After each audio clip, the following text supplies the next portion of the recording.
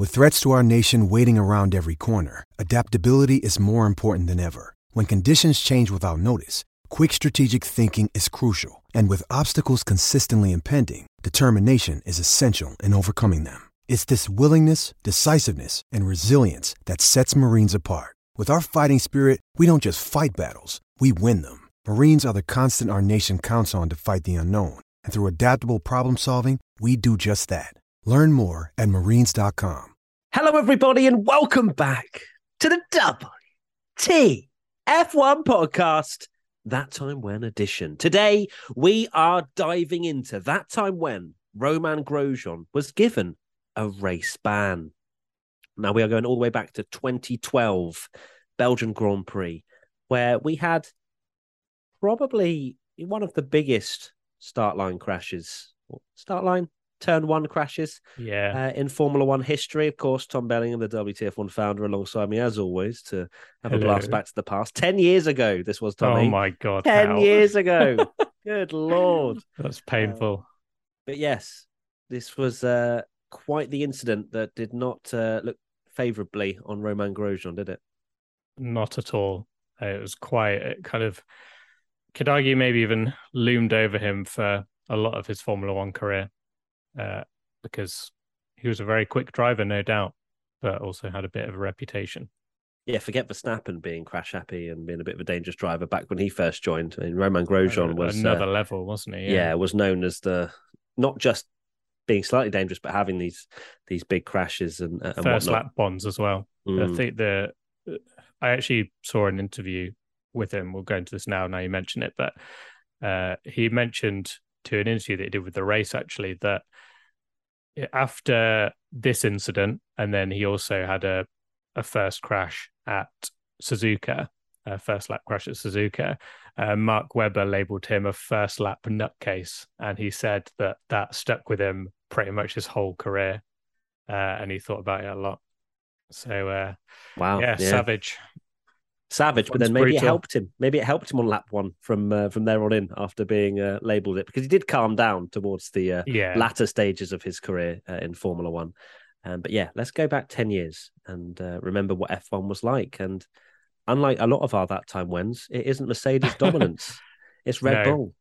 Kind of, not this season, but I guess it's the era of Red Bull dominance. Yeah, Red Bull instead were the ones not dominating. Kind of dominating. Vettel had won the last two titles, but 2012 was epic. This wasn't a Mercedes. That's it between the two drivers. We had 7 different winners in the first 7 races, which is still an F1 record to this day. Yeah, and it was just something that we couldn't even keep up with. Was it? It was amazing. It was the stuff of dreams, wasn't it? To have 7 different winners, including Pastor Maldonado. I don't think a season will ever top this, in my opinion. I guess the only thing it was lacking was maybe at the end. There are a few dull races at the end when Vettel started dominating, perhaps, but then even the finale was incredible. So, yeah, this season was just unbelievable. And we'll go into how random it was because it happens a lot in this race, but it was just brilliant. Such a mixed order that we'll probably never see, unfortunately, again in F1. Now, really come on, Tommy. Don't write it off. You've just written off the rest of the future of Formula One. Now, 2012, we're going to be 1,000 years from now. Nah, still 2012. Hopefully. Do you remember that? Amazing. But yeah, so Vettel had won the last 2 titles, but it was Fernando Alonso who enjoyed a big championship lead going into Spa. And this was a season where Fernando Alonso truly showed himself as being one of the greats, right? He was driving an absolute donkey to the front of the championship fight. And he was just doing things in that car that not many people would have been able to.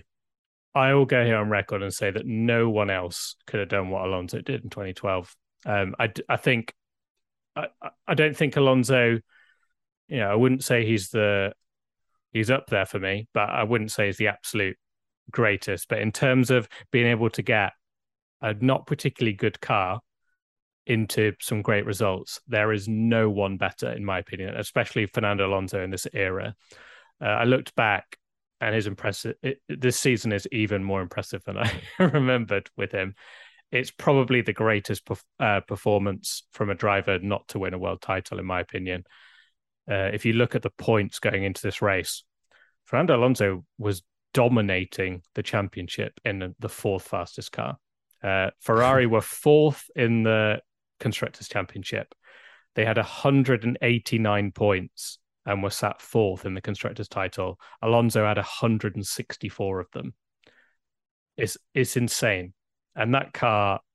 It was alongside Massa, wasn't it? It was. And Massa's no slouch. So, yeah, Alonso 164 points. Webber was second on 124. Then it was Vettel on 122.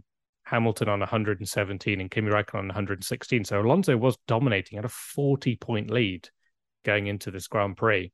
And he shouldn't have been there because it was a car that realistically were qualifying fifth, sixth in most races, and then he'd just pick up and deliver every point. And Red Bull had the odd off day. They did indeed. They did indeed. And Ferrari... Alonso did not allow them to have too many off days. I think that was more to the point, wasn't it? And Ferrari, weren't maybe known as what they are today with some of their blunders. So let's look at qualifying then for Spa. And many expected rain, as you always do around Spa, having all of the seasons in one day. But there was no rain. The 2012 randomness continued with Pastor Maldonado trying to thrust himself into the limelight once again, where he topped Q1. Vettel got knocked out in Q2, and then Jenson Button took pole position with Kamui Kobayashi on the front row in the Sauber. Maldonado had got P3, but he had a penalty for impeding in qualifying. So I mean that just sums it up, doesn't it? Really, I mean you've got Alonso leading the world title, but you've got Kamui Kobayashi on the front row of the grid in the Sauber in a dry qualifying. Right, let me just go through the top. Well, you can go nowadays. It's used to realistically, you've kind of got the same teams. A lot of the time, it's 2x2, isn't it? You like 2 Red Bulls and 2 Ferraris and 2 Mercedes, whatever. The order in qualifying, we just have to go through the whole thing because it's insane. So Button in a McLaren fastest, Kobayashi second in a Sauber, Maldonado third in a Williams, Raikkonen fourth in a Lotus.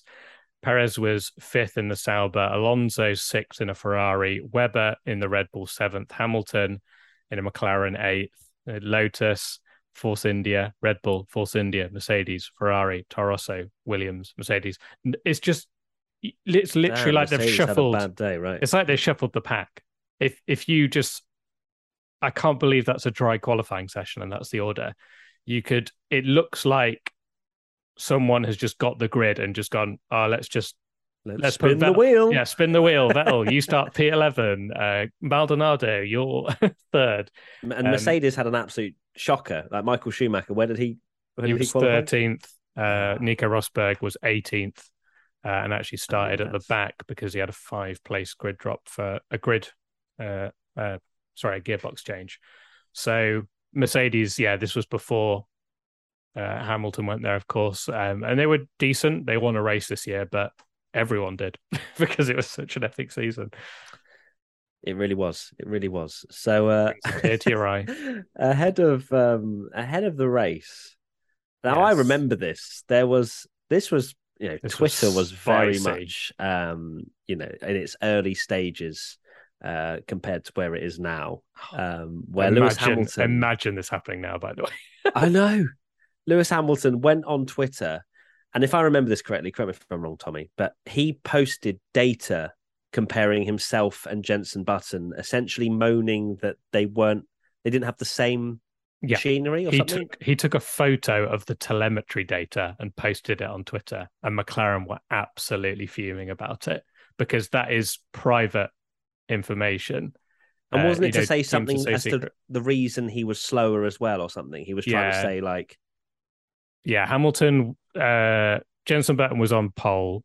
Hamilton qualified 8th. And Hamilton tweeted a picture of the telemetry data, which showed that essentially with the setup Jenson had, who'd gone for a different downforce setup, that Jenson was 0.6 quicker on the straight, which I'm sure the teams were like fans and stuff would have known that anyway. And it's just one of those races. But Hamilton obviously didn't take it particularly well. Things weren't going well at McLaren at this point. If you think this is kind of towards the end of the 2012 season, so it's coming to the point where he decides to move to Merc, and he tweeted a picture of the telemetry data and basically said that, look, this is the reason why I'm 7th and my teammate's on pole, which is quite savage. So let me dive into exactly what he posted. So the telemetry sheet not only contained traces of the two drivers' laps showing where Hamilton was losing time to Button. I think you can actually see 0.5 of a second lost on the straights there, 0.6 of a second lost on the straight there. So he was really quite upset with how much time he was losing on the straights.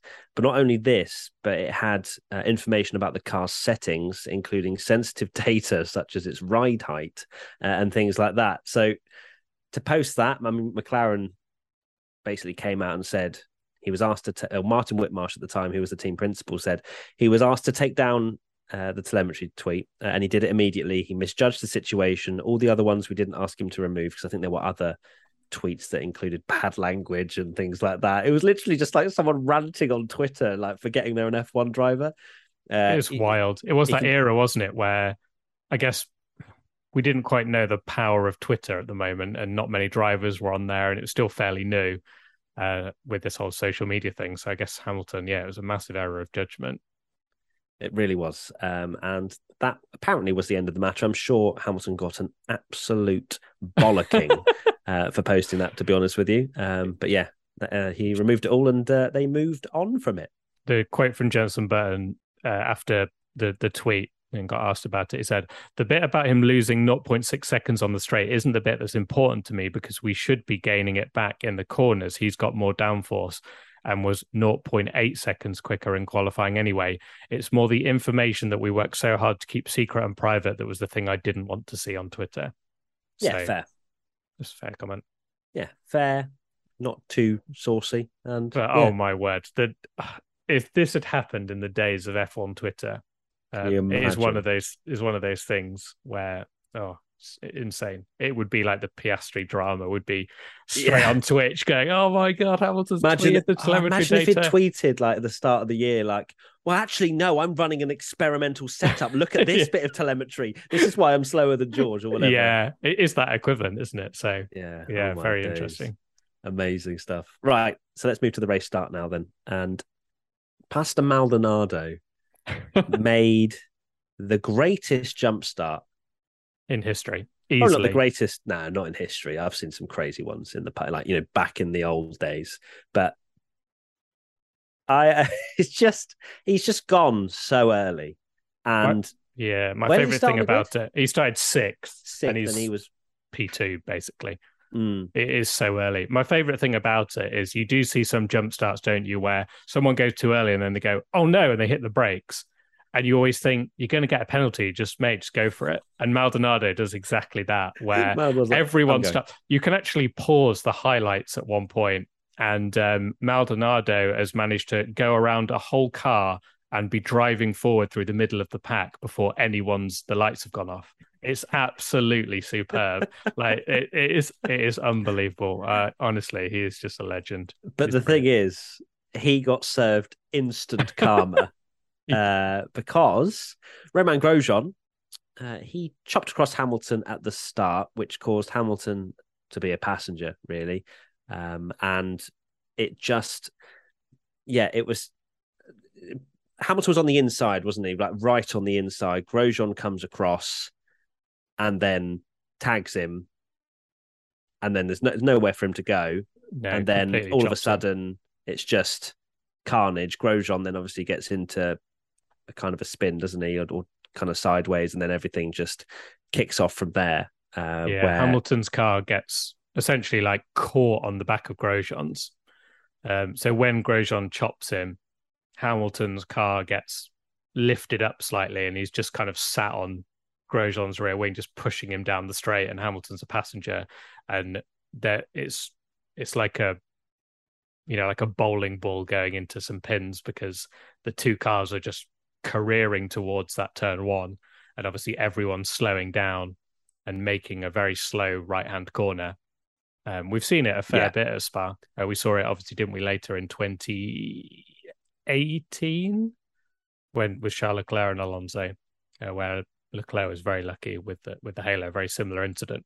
And it can happen at Spa, but Hamilton was a passenger and was just careered into the side of multiple cars.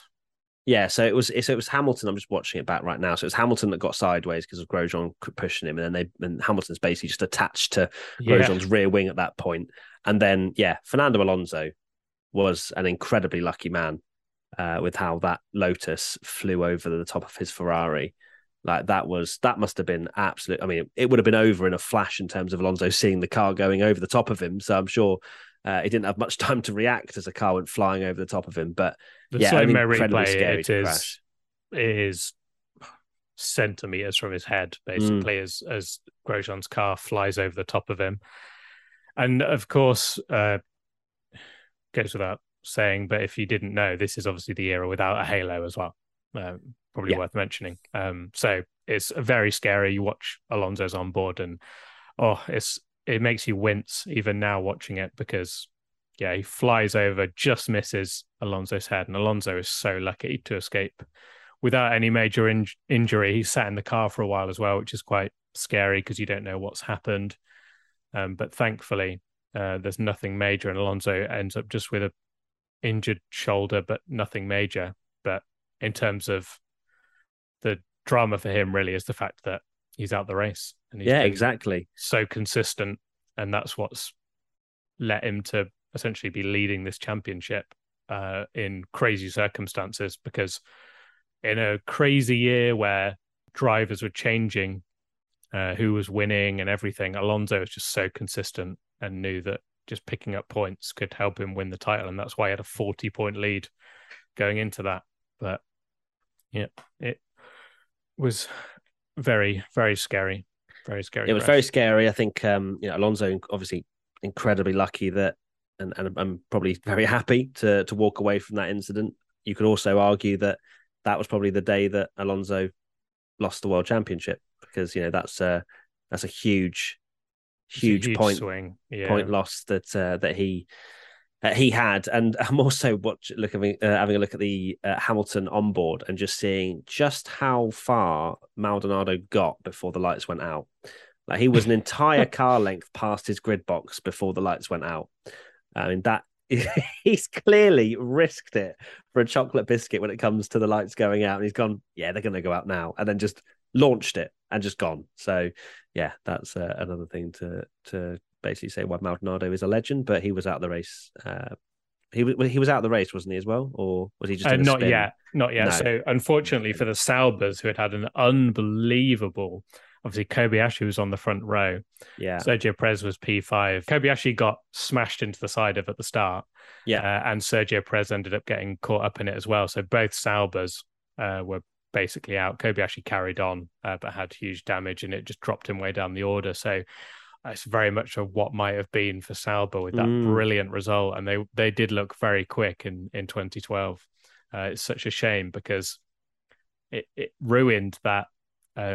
Obviously, the main thing was that Alonso and Hamilton, all the drivers involved, were okay. But what was also disappointing was the fact that it ruined that really crazy start with where you wanted to see what Maldonado could do from P3. You wanted to see what Kobayashi could do from P2.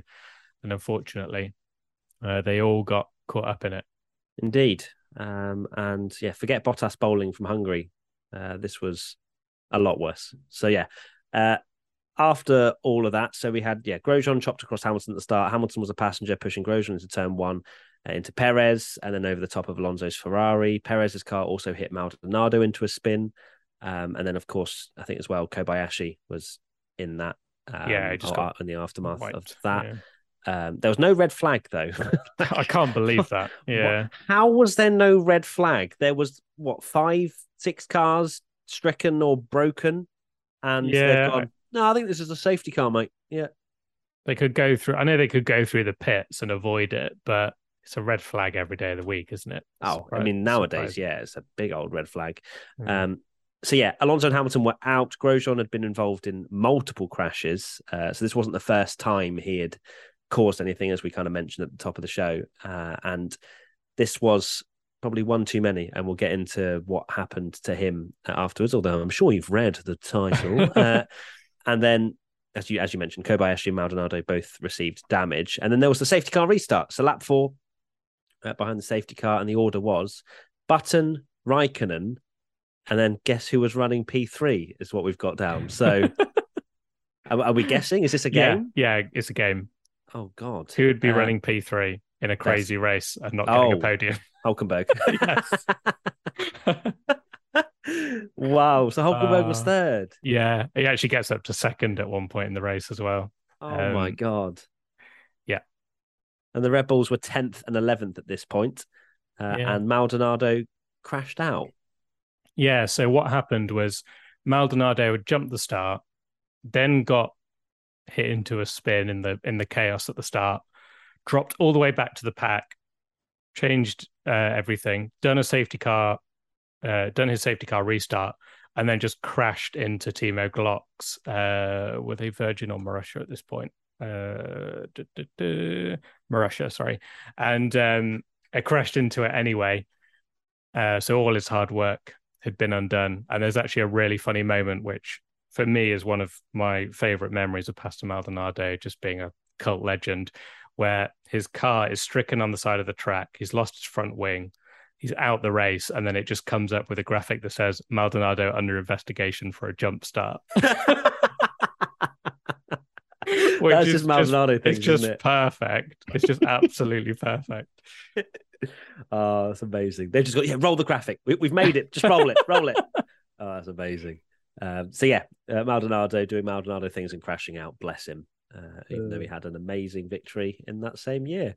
It shows that race, actually, that it wasn't just a flash in the pan. I know there's a lot of rumors that that car was like illegal for that one race and stuff, but it did show that Maldonado could do insane things with him. You know, he qualified third on the grid, topped Q1, and he was looking very quick in that race, but just was also Pastor Maldonado and had those moments where he would just crash or jump the start pretty much a whole light early.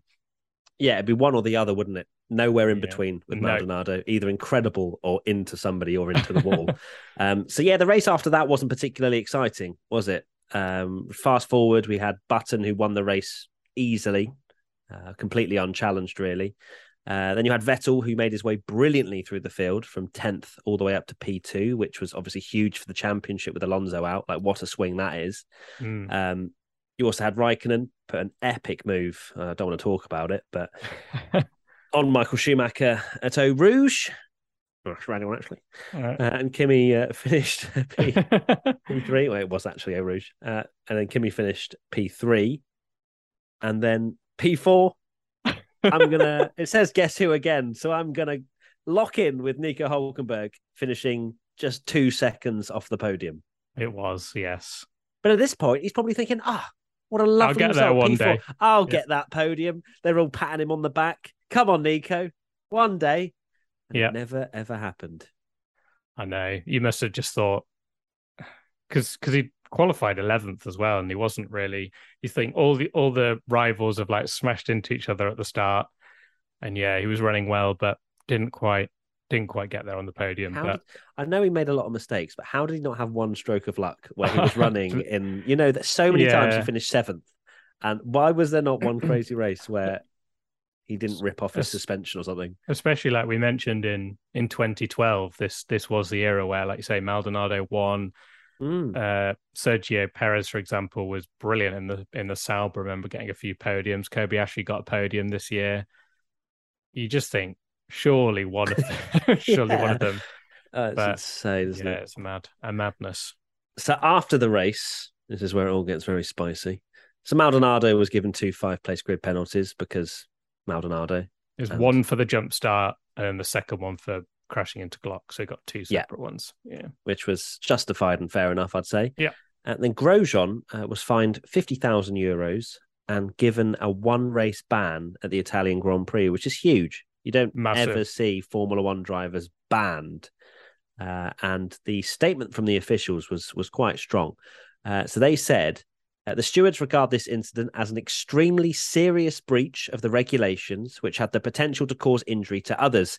It eliminated leading championship contenders from the race. The stewards note the team conceded the action of the driver was an extremely serious mistake and an error of judgment. Neither the team nor the driver made any submission in mitigation of penalty. That jargon at the end is basically saying that they were like, okay, fair enough. Yeah, they didn't try and argue it. They just said, yep, hands up. Grosjean was a bit of a plonker. So, yeah, I guess it poses the question, was Grosjean's penalty too harsh? Absolutely not. I think he deserved a penalty. Oh, interesting. Deserved a race ban. I don't think he did. Do you not? No. I think it was, I personally think... knee-jerk from the... because it was a scary incident. Because if you think, yes, it was extreme and it was a very stupid move to cut across, but he could have just cut across in front of Hamilton and there'd have just been a bit of a crash. And I personally think that, one, to say that it eliminated leading championship contenders, we've always said that shouldn't really bring circumstance into it for a start. And two, I think it was a bit of a knee-jerk reaction of the fact that they saw this really scary incident and they got the ban hammer down immediately. Because if you think someone like George Russell, it wasn't quite a flat out this was his fault, but in my opinion, the Zhou incident was a very scary crash, and Russell moved over and made a mistake, and it caused this crash. I don't think it's like, no, he should be banned immediately. It's not too dissimilar to that, in my opinion. And I think it was more the fact that it had caused this massive, scary crash. People were really shocked by it. Hamilton and Alonso both came out and were absolutely fuming about it. And I guess their word brings a lot of weight because they were title contenders. And yeah, I think it was maybe a bit too harsh. But my God, it was a big surprise. It was shocking that, to be banned from a race. Nowadays, you've got to do it time and time again, haven't you? Because they've introduced this penalty point system that will get you a race ban eventually that no one to this point has reached. But not in Formula One. Formula One. Yeah, Formula 2 we've had. But I think it's borderline too harsh for me. To flat out ban from a Grand Prix. But this wasn't his first rodeo, was it? He'd had incidents in the past and would continue to. Exactly, and would continue to. It's not as if we can say, yes, he sat down and learned from his mistakes, but at the same time, I don't think there's much worse you could have done in order to get a race ban, personally, especially in 2012, where, as you say, we didn't have these penalty point stuff. They very much had to decide, and it's such a big incident that they had to do something, I think, in my opinion, to step in and be like, well, this cannot happen. You can't do that. You have to have more awareness. Like we speak about Lance Stroll's awareness, like this was on that level and beyond, really, with how he squeezed Hamilton at the start. Like, I mean, what is he doing? You watch it and you're just going, are you good? Do you know where the end of the track is? And and it was such a big crash. And God forbid what would have, if Alonso was injured or whatever. Like it's just very lucky that nothing extreme happened there. But no, I think he did deserve a penalty. Go and sit at home and think about what you've done. You know what I mean? Like not for the whole season, but just one race. Go and think about it. Yeah, I guess it's harsh. We can agree to disagree on that one. But the funny thing is that he came back from his race ban, had some time to think about what he did, and then he crashed into Mark Webber at turn 1 at the Japanese Grand Prix. Was that the next race that he raced? No, it wasn't the next race. But then at the Abu Dhabi Grand Prix, Grosjean was involved in another first lap incident. And then at the Brazilian Grand Prix, Grosjean hit the back of De La Rosa's HRT in qualifying. So, still caused the odd incident. And then, of course, when he went to Haas, he was known for a bit of argy-bargy with his teammate K-Mag, and now he's causing some controversy in IndyCar as well, because a lot of the drivers have spoken out about Grosjean's driving quite savagely, actually. Really? Particularly... What have we got? Let me find the quote from Graham Rahal, because Grosjean Grosjean hit Rahal twice in a race, and Rahal said afterwards, "I'm not going to play nice. This guy's overstayed his welcome." There was actually quite a funny thing with Marcus Ericsson. I don't know if you saw that on Twitter, but Grosjean got punted out of a race by Joseph Newgarden. I saw that incident, yeah. And Grosjean put some angry faces on Twitter, and a lot of IndyCar drivers have been complaining that Grosjean essentially, it's like karma because you do this to everyone else. And Marcus Ericsson replied to his tweet and said, "What goes around comes around," which is very savage. Oh my god! So yeah, they don't hold back in IndyCar. No, they don't. Basically, the Hamilton telemetry tweet is basically IndyCar drivers. They just put it out there. They don't care, do they? They do not care whatsoever. I think I've seen that incident, and I think Joseph Newgarden was absolutely in the wrong for how he dealt with that. And there was no space for Grosjean on the outside, and he just ploughed into a wall at a street circuit. But either or, clearly they haven't been happy with how Grosjean's been acting, and maybe it was a bit of a message sent from Newgarden. But either way, this was 10 years on, and Grosjean's still making waves. For the wrong reasons. But there you go. That has been that time when Grosjean received a race ban. #WTF1 podcast if you want to send us your submissions and any thoughts about what you'd like us to talk about next. Thank you as always for listening and supporting this podcast. It's an absolute pleasure to bring you these every single week, and we'll see you very soon for another That Time When. Thank you, Tommy. Thank you, everyone. Goodbye. Thumbs up again for audio. Thumbs up for the audio. Now we're waving. Bye, everyone. It's just a trigger. Survivor 46 is here, and so is On Fire, the only official Survivor podcast, and we have a twist this season. The winner of Survivor 45, Dee Valladares, will be joining us every week. We're going behind the scenes of the biggest moments, the how and the why things happen, and the strategy and analysis you can only get from someone like me, a Survivor winner. Listen to On Fire, the official Survivor podcast, wherever you get your podcasts.